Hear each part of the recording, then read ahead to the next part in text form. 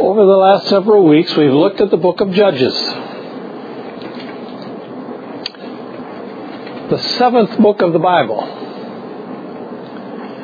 It describes for us the record of an extremely depressive time in the history of Israel. They had just come out of Egypt, not many years previously, under the great display of God's power in releasing them from the cruel Pharaoh. Came out with great abundance, gold, silver, herds. God brought them through the wilderness, displayed His power and presence to them over 40 years. He had promised them the promised land. He provided for them a great leader, Joshua, to take them in. And He did. He took them across the Jordan into the promised land, and under His great commanding and leadership, brought them the promised land. Defeated enemies, conquered foes, distributed land to each of the tribes of Israel so they each had their own little block of land. Then He died. They had no leader to take His place. That starts the book of Judges. Joshua dies. The people gather together. What are we going to do now? We don't have a leader. They cried out to God. What do we do? God gave them direction. The tribe of Judah will lead you. Follow them. And they began to follow the tribe of Judah. And we saw in chapter 1 how they destroyed 10 enemies under the leadership of Judah. But in the midst of those 10 victories, we also saw one partial victory, because they failed to fully trust God. They let the nation down in the plain that had the chariots of iron. They left them alone. Oh, we can't defeat them. Even though Joshua had specifically told them, don't fear those down in the plain that have chariots of iron, because God will enable you to defeat even them. They failed to believe God. And as a consequence of that seemingly small time and occasion of unbelief,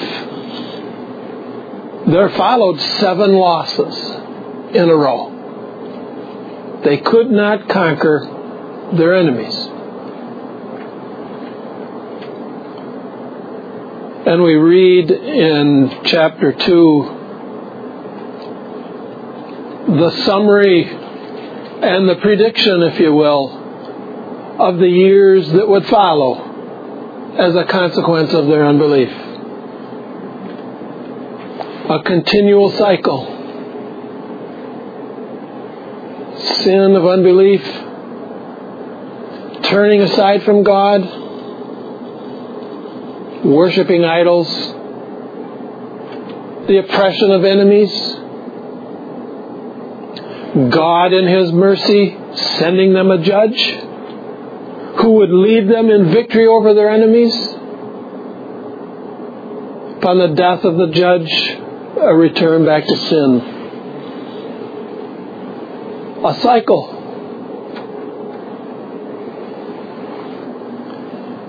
And we came to the last of the judges, Samson. And then we began to read some individual accounts provided at the end of the book of Judges, not because they occurred after Samson, but as a particular emphasis by the writer of Judges to show not only was this sin pervasive in all of the land of Israel, but it affected individuals. and the writer of Judges describes some individuals. And we discover that it began in Judges chapter 1. For we read in Judges chapter 1, verse number 29, and it's on your sheet, that one of the 7 losses occurred to the family of Ephraim. They did not drive the Canaanites out of their territory. Even though Joshua had defeated the king of Gezer under his leadership, they still did not drive them out. We look at one family within the families of Ephraim, a man by the name of Micah. We find his story beginning in Judges chapter 17, verses 1 through 5. I will read those and you can follow on the verses I printed out for you. There was a man in the hill country of Ephraim whose name was Micah. And he said to his mother, "The 1,100 pieces of silver that were taken from you, about which you uttered a curse, and also spoke it in my ears, behold, the silver is with me. I took it." And his mother said, "Blessed be my son by the Lord." And he restored the 1,100 pieces of silver to his mother. And his mother said, I dedicate the silver to the Lord from my hand for my son, to make a carved image and a metal image. Now, if you've ever wondered the definition of an oxymoron, there's an example of an oxymoron. You cannot dedicate an idol to God. Can't do it. He is the only true and living God. There is none beside him. And so here's Micah's mother, on the one hand, voicing praise unto God, but using accursed means by which she attempted to do it, providing 2 idols for her son. I digress. We'll go back. "Now, therefore, I will restore it to you," he said. So when he restored the money to his mother took 200 pieces of silver and gave it to the silversmith, who made it into a carved image and a metal image. And it was in the house of Micah. And the man Micah had a shrine, and he made an ephod and household gods, and ordained one of his sons who became his priest. Not only do we see in the nation of Israel the evidence and proof of infidelity, a failure to trust and believe God, and at the same time to believe that which is false, idols, we see it depicted for us very clearly in the life of Micah and his family. He failed to trust God, and he chose to believe that which was false, to worship an idol.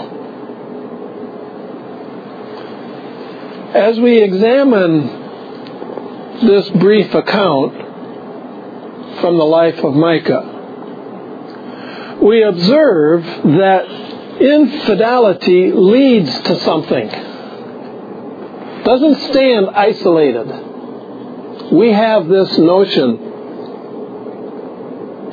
that we have an awareness of a particular sin in our life, but we relegate it just to that part of our life. It's only over there. It really doesn't have any impact upon the rest of my life. The rest of my life is okay. It's just that one little part, and we'll just kind of put it in the closet every now and then as though we put it aside, as if it doesn't have any effect upon our lives. But we see described for us very clearly from the life of Micah and his mother and his family, it had implications upon them. And the implications became dire. He rebelled against God. He disobeyed Him. Just flat out disobeyed Him. You say, well, how did he disobey Him? Let's look at the Scriptures and we'll see how Micah, as well as the children of Israel, but we have zeroed in on Micah to see him personally. We read in Deuteronomy chapter 7, 1 through 5, which you'll find near the bottom of your sheet that I provided for you. Moses talking to the children of Israel before they came into the promised land, giving them a warning, preparing them ahead of time how they should respond when they come into the promised land. When the Lord your God brings you into the land that you are entering to take possession of it, and clears away many nations before you, the Hittites, the Girgashites, the Amorites, the Canaanites, the Perizzites, the Hivites, and the Jebusites, 7 nations more numerous and mightier than you. And when the Lord your God gives them over to you and you defeat them, then you must devote them to complete destruction. You shall make no covenant with them and show no mercy to them. You shall not intermarry with them, giving your daughters to their sons or taking their daughters for your sons. For they would turn away your sons from following me to serve other gods. Then the anger of the Lord would be kindled against you, and He would destroy you quickly. But thus shall you deal with them. You shall break down their altars, dash them in pieces, their pillars, and chop down their Asherim, and burn their carved images with fire. Micah did none of those things. He did not defeat the Canaanites. He did not utterly destroy them as God said that they should. He left the peoples there within the city and within the territory of Ephraim.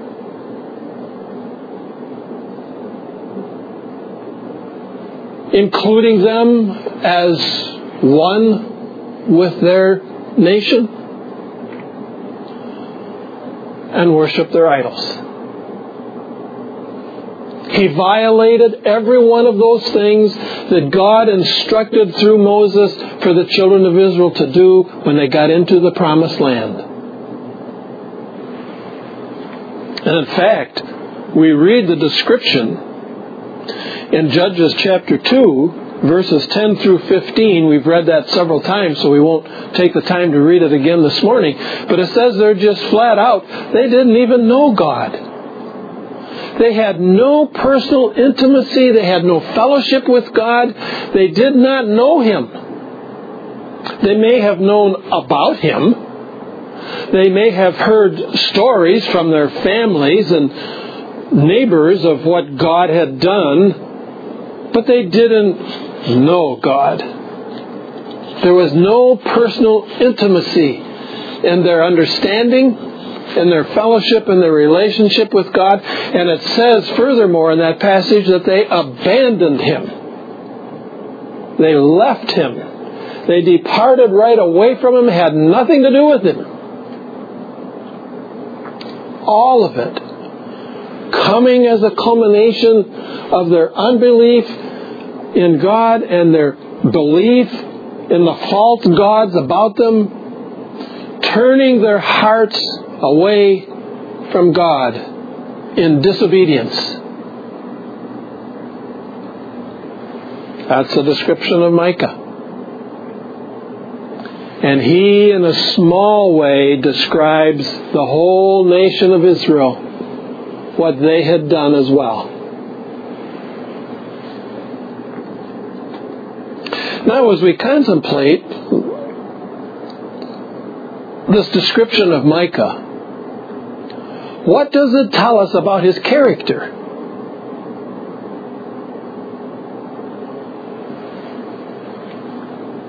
He had nothing to do with God.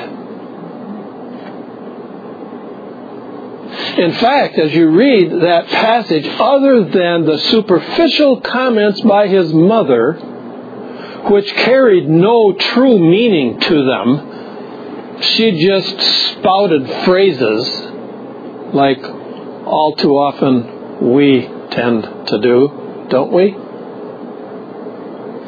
She just spouted phrases about God, but she didn't really know God because she made idols. And anyone who really knew God would know you don't worship Him with idols.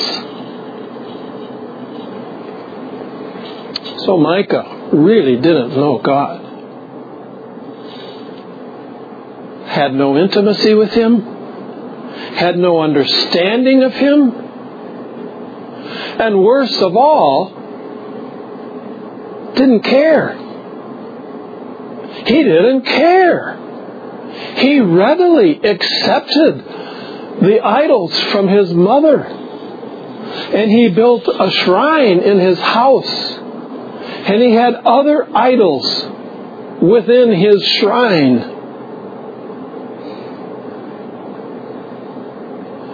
Demonstrating for us fully a heart and a mind and a will opposed to God, wanting nothing to do with Him.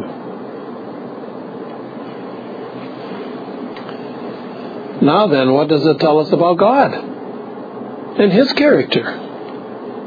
What can we understand about God from this description of these events?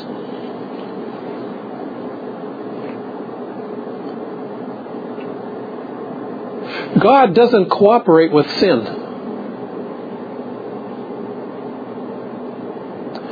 God didn't look down upon Micah and just kind of pat him on the head and said, oh, poor Micah. You know, he's poor boy. Like we are prone to do with our children and grandchildren and others. We tend to kind of pat them on the head and say, oh, that's all right. He's really basically a good boy. She's basically a good woman. God doesn't do that. God had told them, if you reject me, I will turn against you and become your enemy. We read that in Judges chapter 2, verses 10 through 15. As we read those verses as a prelude into the whole book of Judges, and we have seen judge after judge after judge having to come to the rescue of the children of Israel. Why? Because God had become their enemy. And He stirred up the enemies of Israel to come against them and to oppress them. And we find that as a consequence of their sin and rebellion and disobedience against God, that God withdrew His presence. They no longer knew His presence. He had withdrawn it and had actually become their enemy instead of their defender. We also see displayed for us here God's long-suffering. He suffers long with us. And all too often, we have a tendency to think that because God doesn't smack us dead at the first white lie that we tell, that somehow God doesn't care. Oh, God suffers long. He's patient. Enduring our foolishness, all the while absent from us. He lets time pass, and time pass, and time pass for us to turn and to repent and to confess and to trust.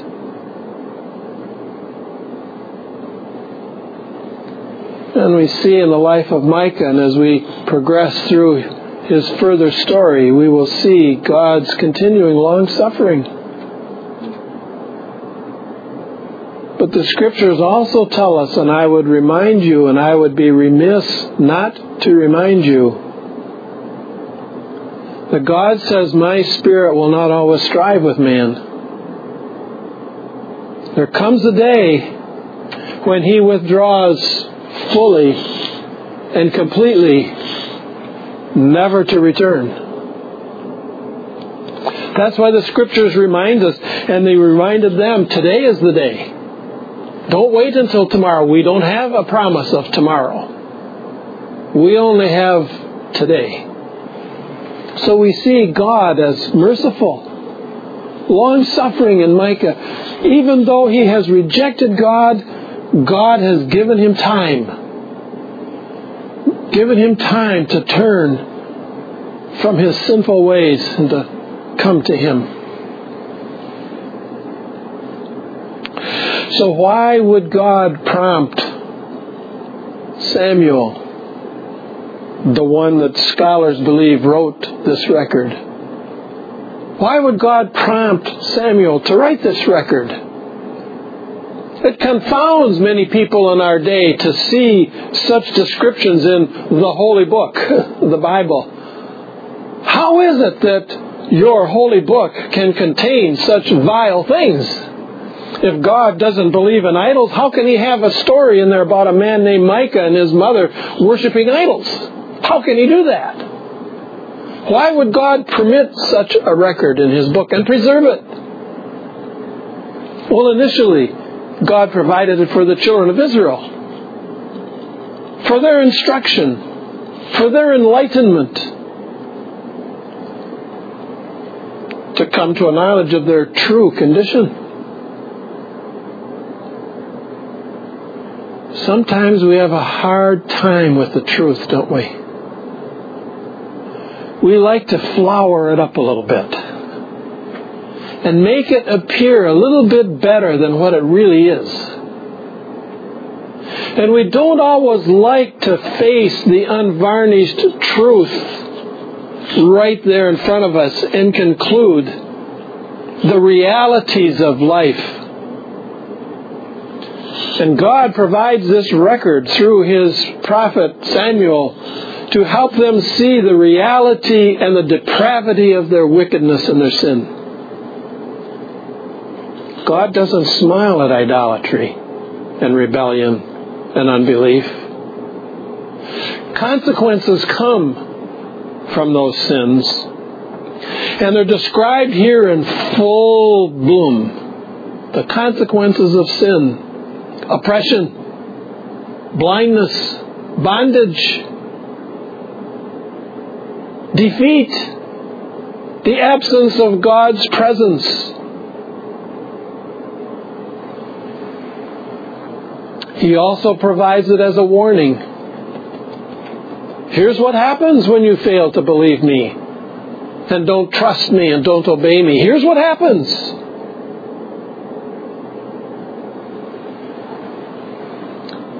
So God provides this record for His people to instruct them, to warn them, to remind them of their need of a Savior. And then He provides little saviors, judges who came and provided some of the acts of a Savior, delivering them from their enemies, but with great frailties included. And great physical weakness. It was only for a short time, as long as that judge lived. But yet using them as examples for the people to see, oh yes, God did promise that. And here's an example. How do these events connect to God's plan of redemption? Because they do. They fit in. There's a place for them. When God created the wonderful earth that we see, and by the way, I would remind you, this is a creation that is under sin. This isn't the perfect creation that God made in the garden. This is a creation that groans, the Bible tells us. But He created it originally beautiful, perfect. Adam and Eve, sinless, holy, righteous. They had the ability to know and to understand God, and the ability to obey Him, and they did obey Him, and they did believe Him and trust Him. And they experienced that intimacy of fellowship. But a day came when the serpent came, caught them perhaps by surprise, tempted them, lied to them about the nature of God. You know, God's withholding on you. You think He's giving you good. Oh, no, He's not. He's not giving you good things. He's withholding from you. And if you will listen to me, you will find the things that He's withholding from you and how good they are. And they fell for the temptation and they sinned against God. They didn't believe Him. They didn't believe God. And we see the beginning of the cycle of sin that we find repeated throughout the book of Judges. Unbelief, rebellion, belief of error, disobedience, the need of a Savior. God came to them and began His plan of redemption in the Garden in Eden when He promised to Adam and Eve a champion, a Savior.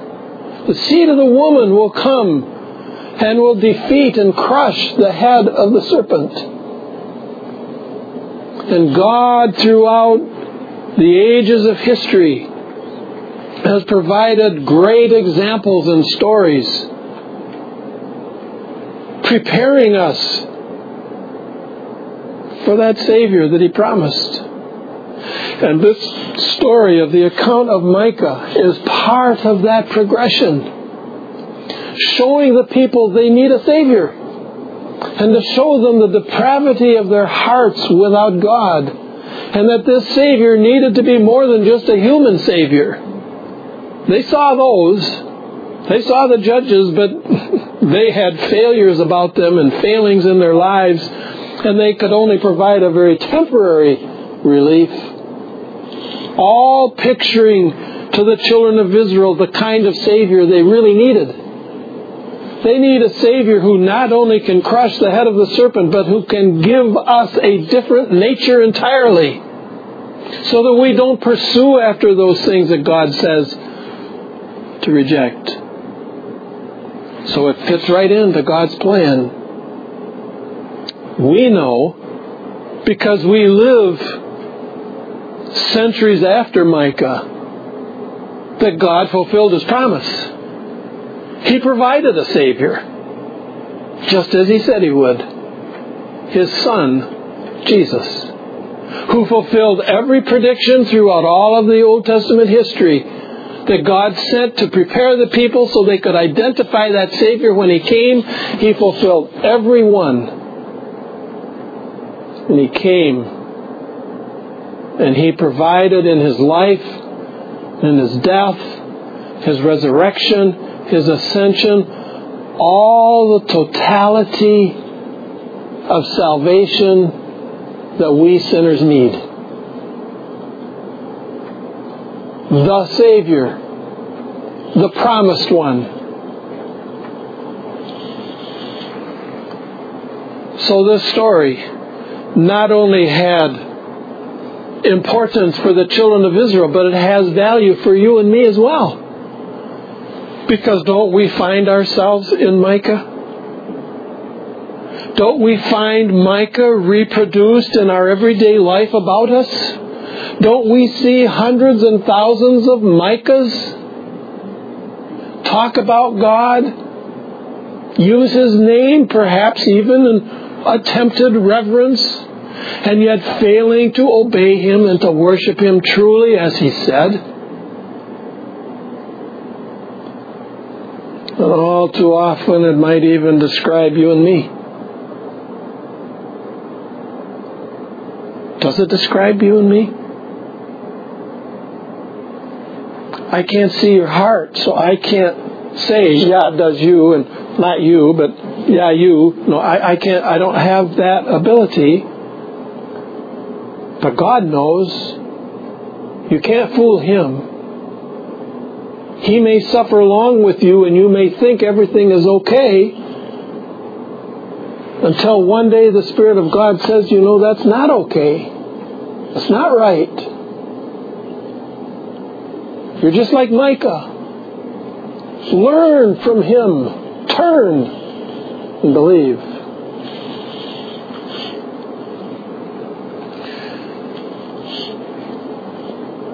Because you and I and the Church of Jesus Christ in our day follows in so many ways the example of Micah. And we see in the world about us repeated the example of Micah.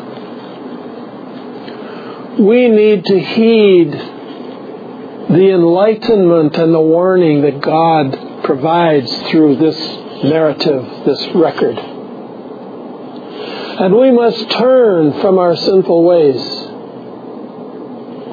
to trust the Savior whom God has provided for us. For people like you and like me. Some of us need to turn to Him as Redeemer, as Savior, to reconcile us back to God. To some of us who have come to faith and trust in Christ, we too need Jesus. We too need to turn to Him and to trust Him to restore us every day, to revive us, to encourage us, to reproduce in us His very life by the mysterious work of His Holy Spirit, which He promised He would do.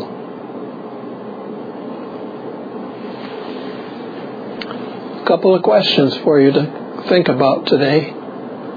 Where has the Spirit of God identified in your life today how you emulate Micah?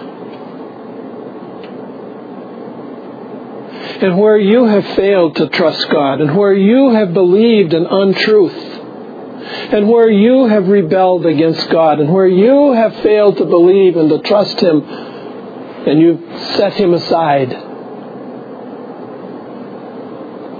How will you respond to that? Will you just reject it and set it aside and refuse it and say, I don't want it? Will you set it aside until tomorrow? I would remind you, as I said a few moments ago, you aren't promised tomorrow.